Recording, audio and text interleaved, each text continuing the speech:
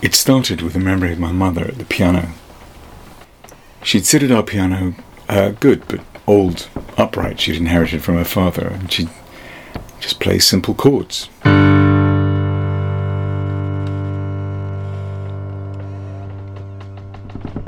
I knew she was unhappy, but what could I do? I was just a child. It always ended with a door slam. I'd imagine I'd hear music in that slam, but there was no music. And I'd find comfort in talking to Ziggy. Me and Ziggy would talk into the night. We'd talk till the owl at the end of our garden began to hoot. Then I'd go to sleep.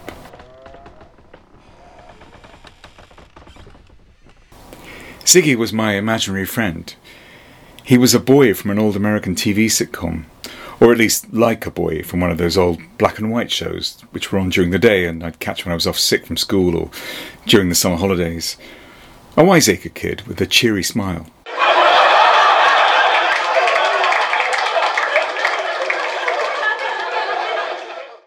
Only he wasn't real. He lived in my mind and my room, specifically in the old wardrobe. A big, looming mahogany wardrobe that sat across from my small bed. It always looked like it was leaning, always threatening to topple over and crush me. Only I knew it wouldn't, because my dad, who was a structural engineer, told me it wouldn't. Something about weight differentials and technical stuff. But at night, when the moon was bright enough and my curtains weren't quite closed properly, the shadows conspired to paint a scary picture of a monster in a heavy brown coat, hovering over me with murderous intent.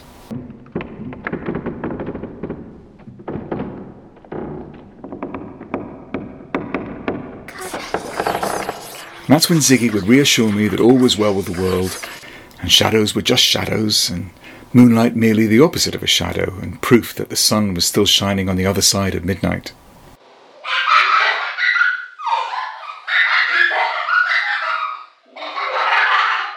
And I'd sleep. A sound. Sweet sleep. And then the cycle would begin again. After my dad left and my mother never played a complete tune ever again,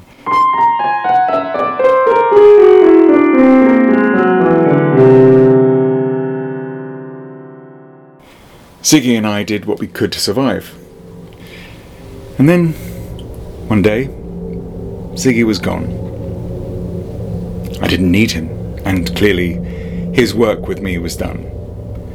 My brain, my imagination, my fear of that glowering wardrobe had diminished to the point where I could function on my own. But I was always fascinated by the entire phenomenon of the imaginary friend, which is why when I had the chance to make a podcast about the psychological roots of imaginary friends in childhood, I took it. And that's when things really started to go wrong. Making that podcast was the biggest mistake in my life.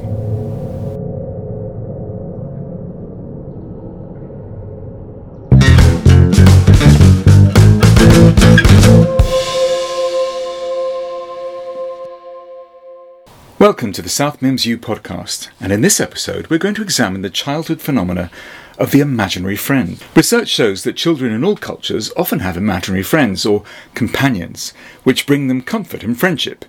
But what are they for? Why do they emerge in early childhood and persist until 9, 11, perhaps even the early teens? What function do they serve? Are they a bad thing? Or, as some believe, actually evidence of an advanced sociability and a deeper sense of a theory of mind? With me to discuss this, I have Agatha Paul, one of our lecturers in child psychology here at South Mims. Thanks, Agatha, for taking the time to talk to me. It's a pleasure, Greg. It's not often that the subject gets any attention, strangely. Really? Why? Parents can find it embarrassing to admit that their child has an imaginary friend, even though many of them would also have had one when they were young. Why would they find it troubling? Usually because they think it's a kind of disorder or some sort of mental aberration. We live in a time when parents worry too much about the state of their children's mental health, and there's a constant sense that every behaviour signals some sort of disorder, some marker that their kids are on a complex spectrum of, well, problems. And in your view, they aren't? Most, the great majority, are perfectly normal. There's a spectrum of character, for sure, but we often see character traits as evidence of disorder. They're usually not evidence of anything but character traits, even quirks, but they're natural. Human beings are all different. There is no normal. Right. Well, I was actually going to ask you if having an imaginary friend is normal or not, but... It's normal. Not everyone has one. Many do. Both experiences are normal. Clearly some parental concerns annoy you. Parents are very annoying. Sometimes. Okay. So, having an imaginary friend is normal. We can establish that, right? Did you have one? I did. I didn't. And we're both normal. Well, that depends on your definition of normal. Very good point. Okay. Well, that complicates the discussion, but... No, it's not complicated, Greg. It's just how life is. Normal is a broad range of us, you and me, all the people we know. Okay, so imaginary friends are common. Very common. We can't put a percentage on the number of children who create them in their minds, but anecdotally we all know kids who have them, and adults who will admit to having had one. Well, I'll readily admit it. My imaginary friend was a boy called Ziggy. He was an American kid from a black and white sitcom. Really? That's unusual. Already I'm outside the normal. Don't worry. Imaginary friends come in all shapes and sizes, and they sometimes aren't even human. Explain. While your black and white American sitcom character is, well, possibly unique, most imaginary friends are children the same age as the real child, and they are also usually of the same sex, though not always. Younger children often embody their imaginary companion in an object, a stuffed animal or a doll, sometimes a cushion or a comfort blanket, and, on rare occasions, other inanimate objects. Such as? I had one case where a child carried a clothes brush called Errol around with him. A clothes brush? A big old clothes brush that his father had used in his work as a tailor. Ah, right. In that case, we suspected the smell of the brush reminded him of his father, who had died, and the name Errol came from the old films his father liked. Errol Flynn, right? Exactly. So sometimes imaginary friends are linked to absent parents. Research has shown that an imaginary friend, we usually call them companions, ICs. ICs, okay. Yes, and they can be linked to the death or absence of a parent or significant other through divorce or breakup. Why would an IC be used for that? I mean, I thought it was because kids were lonely. I think that's what my friend Ziggy was for. Both your parents were present? No, my father had, he left. Oh, right. Well, the research suggests that an IC can help a child work through the irreversibility of death, especially of a parent. The mother or father is gone. There's no way of getting them back, and it's hard to talk about it to adults or their peers. So an IC appears who will listen, and because they are extensions of the child's own imagination, can help work through the situation in situ. In situ? Alone, in the bedroom at night, or while playing. As the sense of loss hits them, as it will do regularly as they try to make sense of a changed world, a changed home, and the grief of adults around them. Wow, that all sounds quite grim. Well, that's only one aspect of the IC, and it's research that I find fascinating. But the majority of ICs are about sociability, a child learning to be an individual amongst other individuals, how to have relationships with others of their own age, how to choose the relationships that are rewarding to them, and also how to deal with conflict and disappointment when relationships change. Sounds like growing up. Exactly that. But if you didn't have one? You didn't need one. There's no right or wrong. Some people try to hypothesise that kids with ICs are more social or grow up to be better at forming lasting relationships. And there is some slight evidence of that possibility, but I don't buy it. Why not? I think it's the usual impulse that parents have to try and spin what their kid is doing in a positive light. He or she has an IC. Oh, that means they're going to be more socially competent when they grow up. It's the same thing as thinking your child is a genius. It probably isn't. Okay, so having an imaginary friend is usually a positive thing, right? It's neutral, in my opinion. Some kids find it useful, others don't. It's that simple. But usually the IC is a positive thing. You want it to be? Well, I think my experience was a positive one. You think it was? Ziggy was... Well, it sounds strange to admit it. We did argue. Was he nasty to you? Sometimes. but we always made up. That's a key aspect of the IC. They are not by any means imaginary constructions of the perfect friend. Often they are in fact argumentative, disappointing, and sometimes even frightening. Explain. I've had children tell me that they can't rely on their IC, or their IC whispers horrible things to them at night, or their IC tells tales on them to their parents. But the children persist in trying to get on with their IC until, at one point, they realise they don't need them, and the IC fades. Do they fade willingly? They're imaginary. They can fade away any time the child wants them to. It's usually unconscious, but the scenario is entirely made up within the child's mind. After all, the friend is imaginary, Greg. Sure, of course. Ziggy didn't go willingly. Oh? Well, that's enough about me. Actually, I'd love to talk more about Ziggy. Yeah, okay, perhaps not on the podcast. No, of course. Thanks, Agatha. That was really interesting. This house was always so quiet. Too quiet. And my mother's old clock never seemed to need winding. It just kept ticking eternally. But silence doesn't exist. You can hear the silence. A heavy silence. My father left for no reason at all. Well, not any reason I could make sense of as a child. But Ziggy had an explanation. And that made me feel better. I missed Ziggy when he was gone. I knew he had to go. When suddenly it felt childish to have an imaginary friend, so one day I made him go. And he went.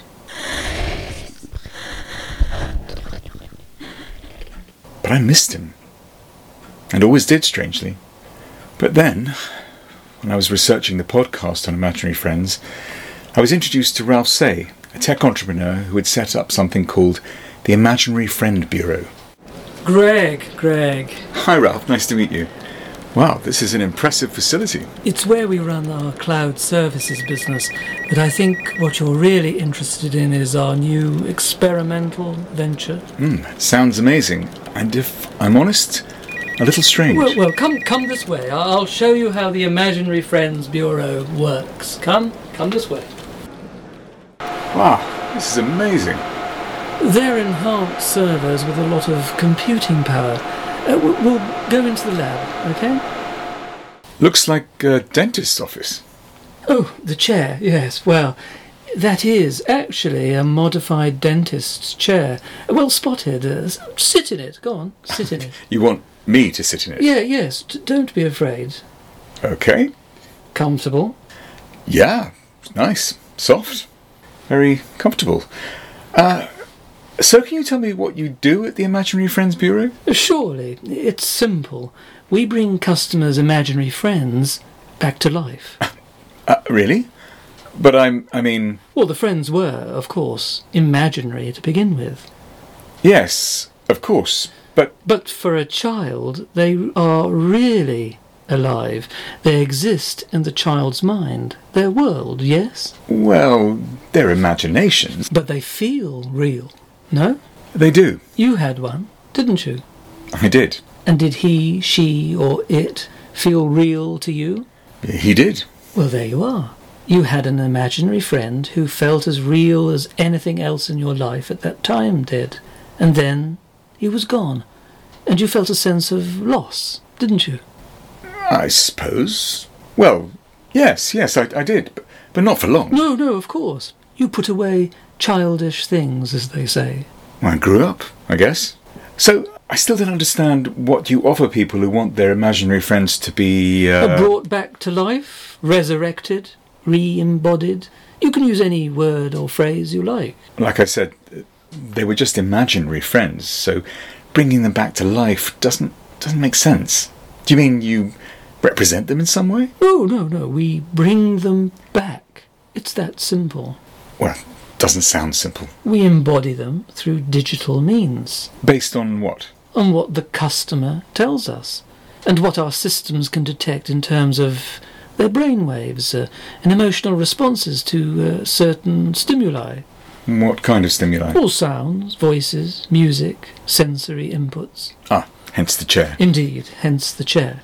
And then what? Then we create an output in the form of a voice, which can be then downloaded as an app, powered by artificial intelligence and machine learning, so that it can speak to you. What? Through my phone? Through any device, all devices, unified devices.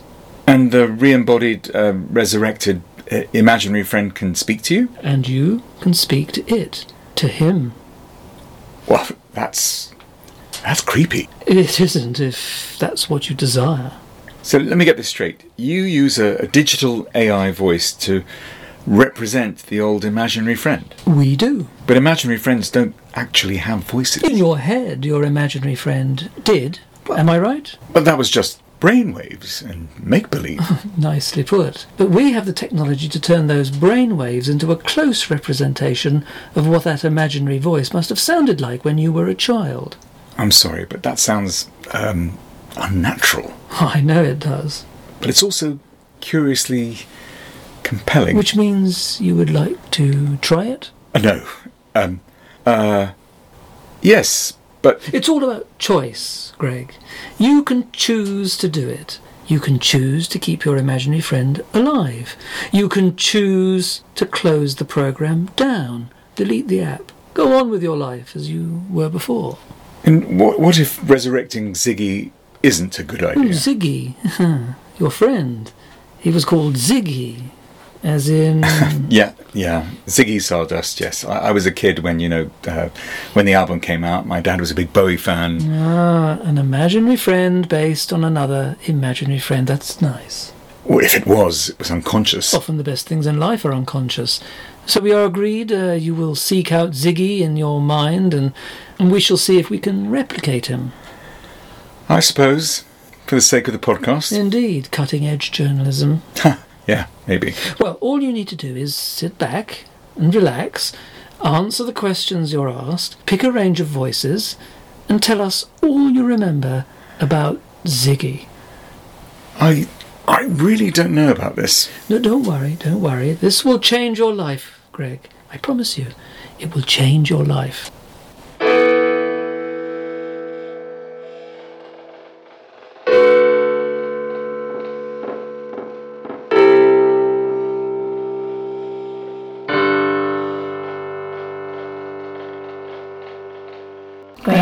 Greg, I missed you. Did you miss me? Greg, you look way older. Man, you're like gray on top, and your face is all wrinkly. You're old. You're old, buddy. Is the owl still there? I love hearing that owl. You and me alone in the dark room, and the owl hooting outside. Creepy. Greg, are you okay? That was, that was weird. How did the voice sound? Spooky. I mean, really spooky. I mean, brilliant, but spooky. Is it close? I mean, does it sound like Ziggy? Almost exactly, but just a bit, a bit off. We're working on the neural processing to get the speech more human-like. It's coming. We're hoping to roll out a new product next year that overcomes the limitations of AI voices. No, but don't get me wrong, the voice sounds real enough. I just can't get over how it's so close to what I remember. That is, if my brain does remember. Or maybe I'm post-rationalising this. I don't know. Ziggy is back. That's what's important. I feel strange. Like I'm 8 years old, and yet... You'll get used to it. Remember, you can switch it off whenever you want to. Just delete the app. That's all you have to do. Okay, sure. Thank you.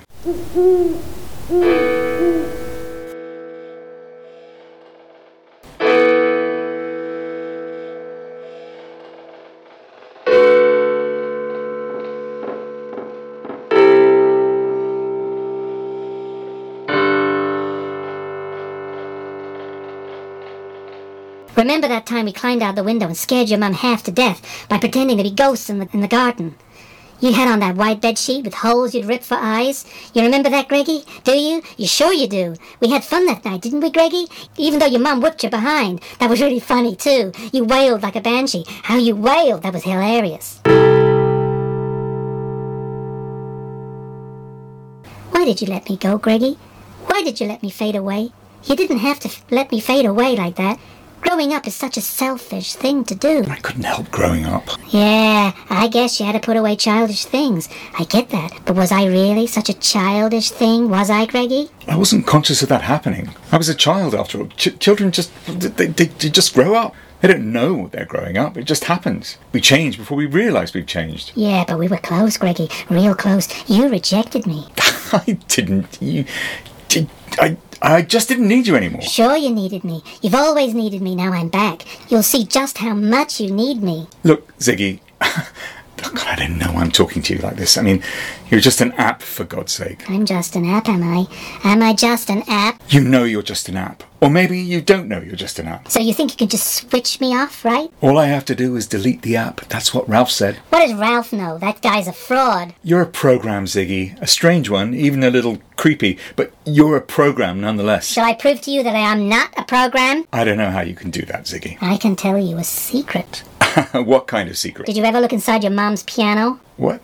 No. Why should I have? Never had it tuned, never played it, never moved it. Has it stood in this cold, dusty old house for decades? Yeah, it has, but I could never bring myself to sell it. But it never needed to. Open the top of the piano. Why? Just do it. I don't want to. How could you know anything about the piano? You're an app. Forget the app. The app isn't the point. I'm not an app. Open the top of the piano. No. Just do it, Greggy. You know you want to. I know you want to. You could never resist doing what I said. You always did what I told you. There's no way you could know anything about the piano. Open the piano. Open it. Open it. Open it. Open it. Open it. Okay. Those are her letters. Whose letters? Your mom's letters.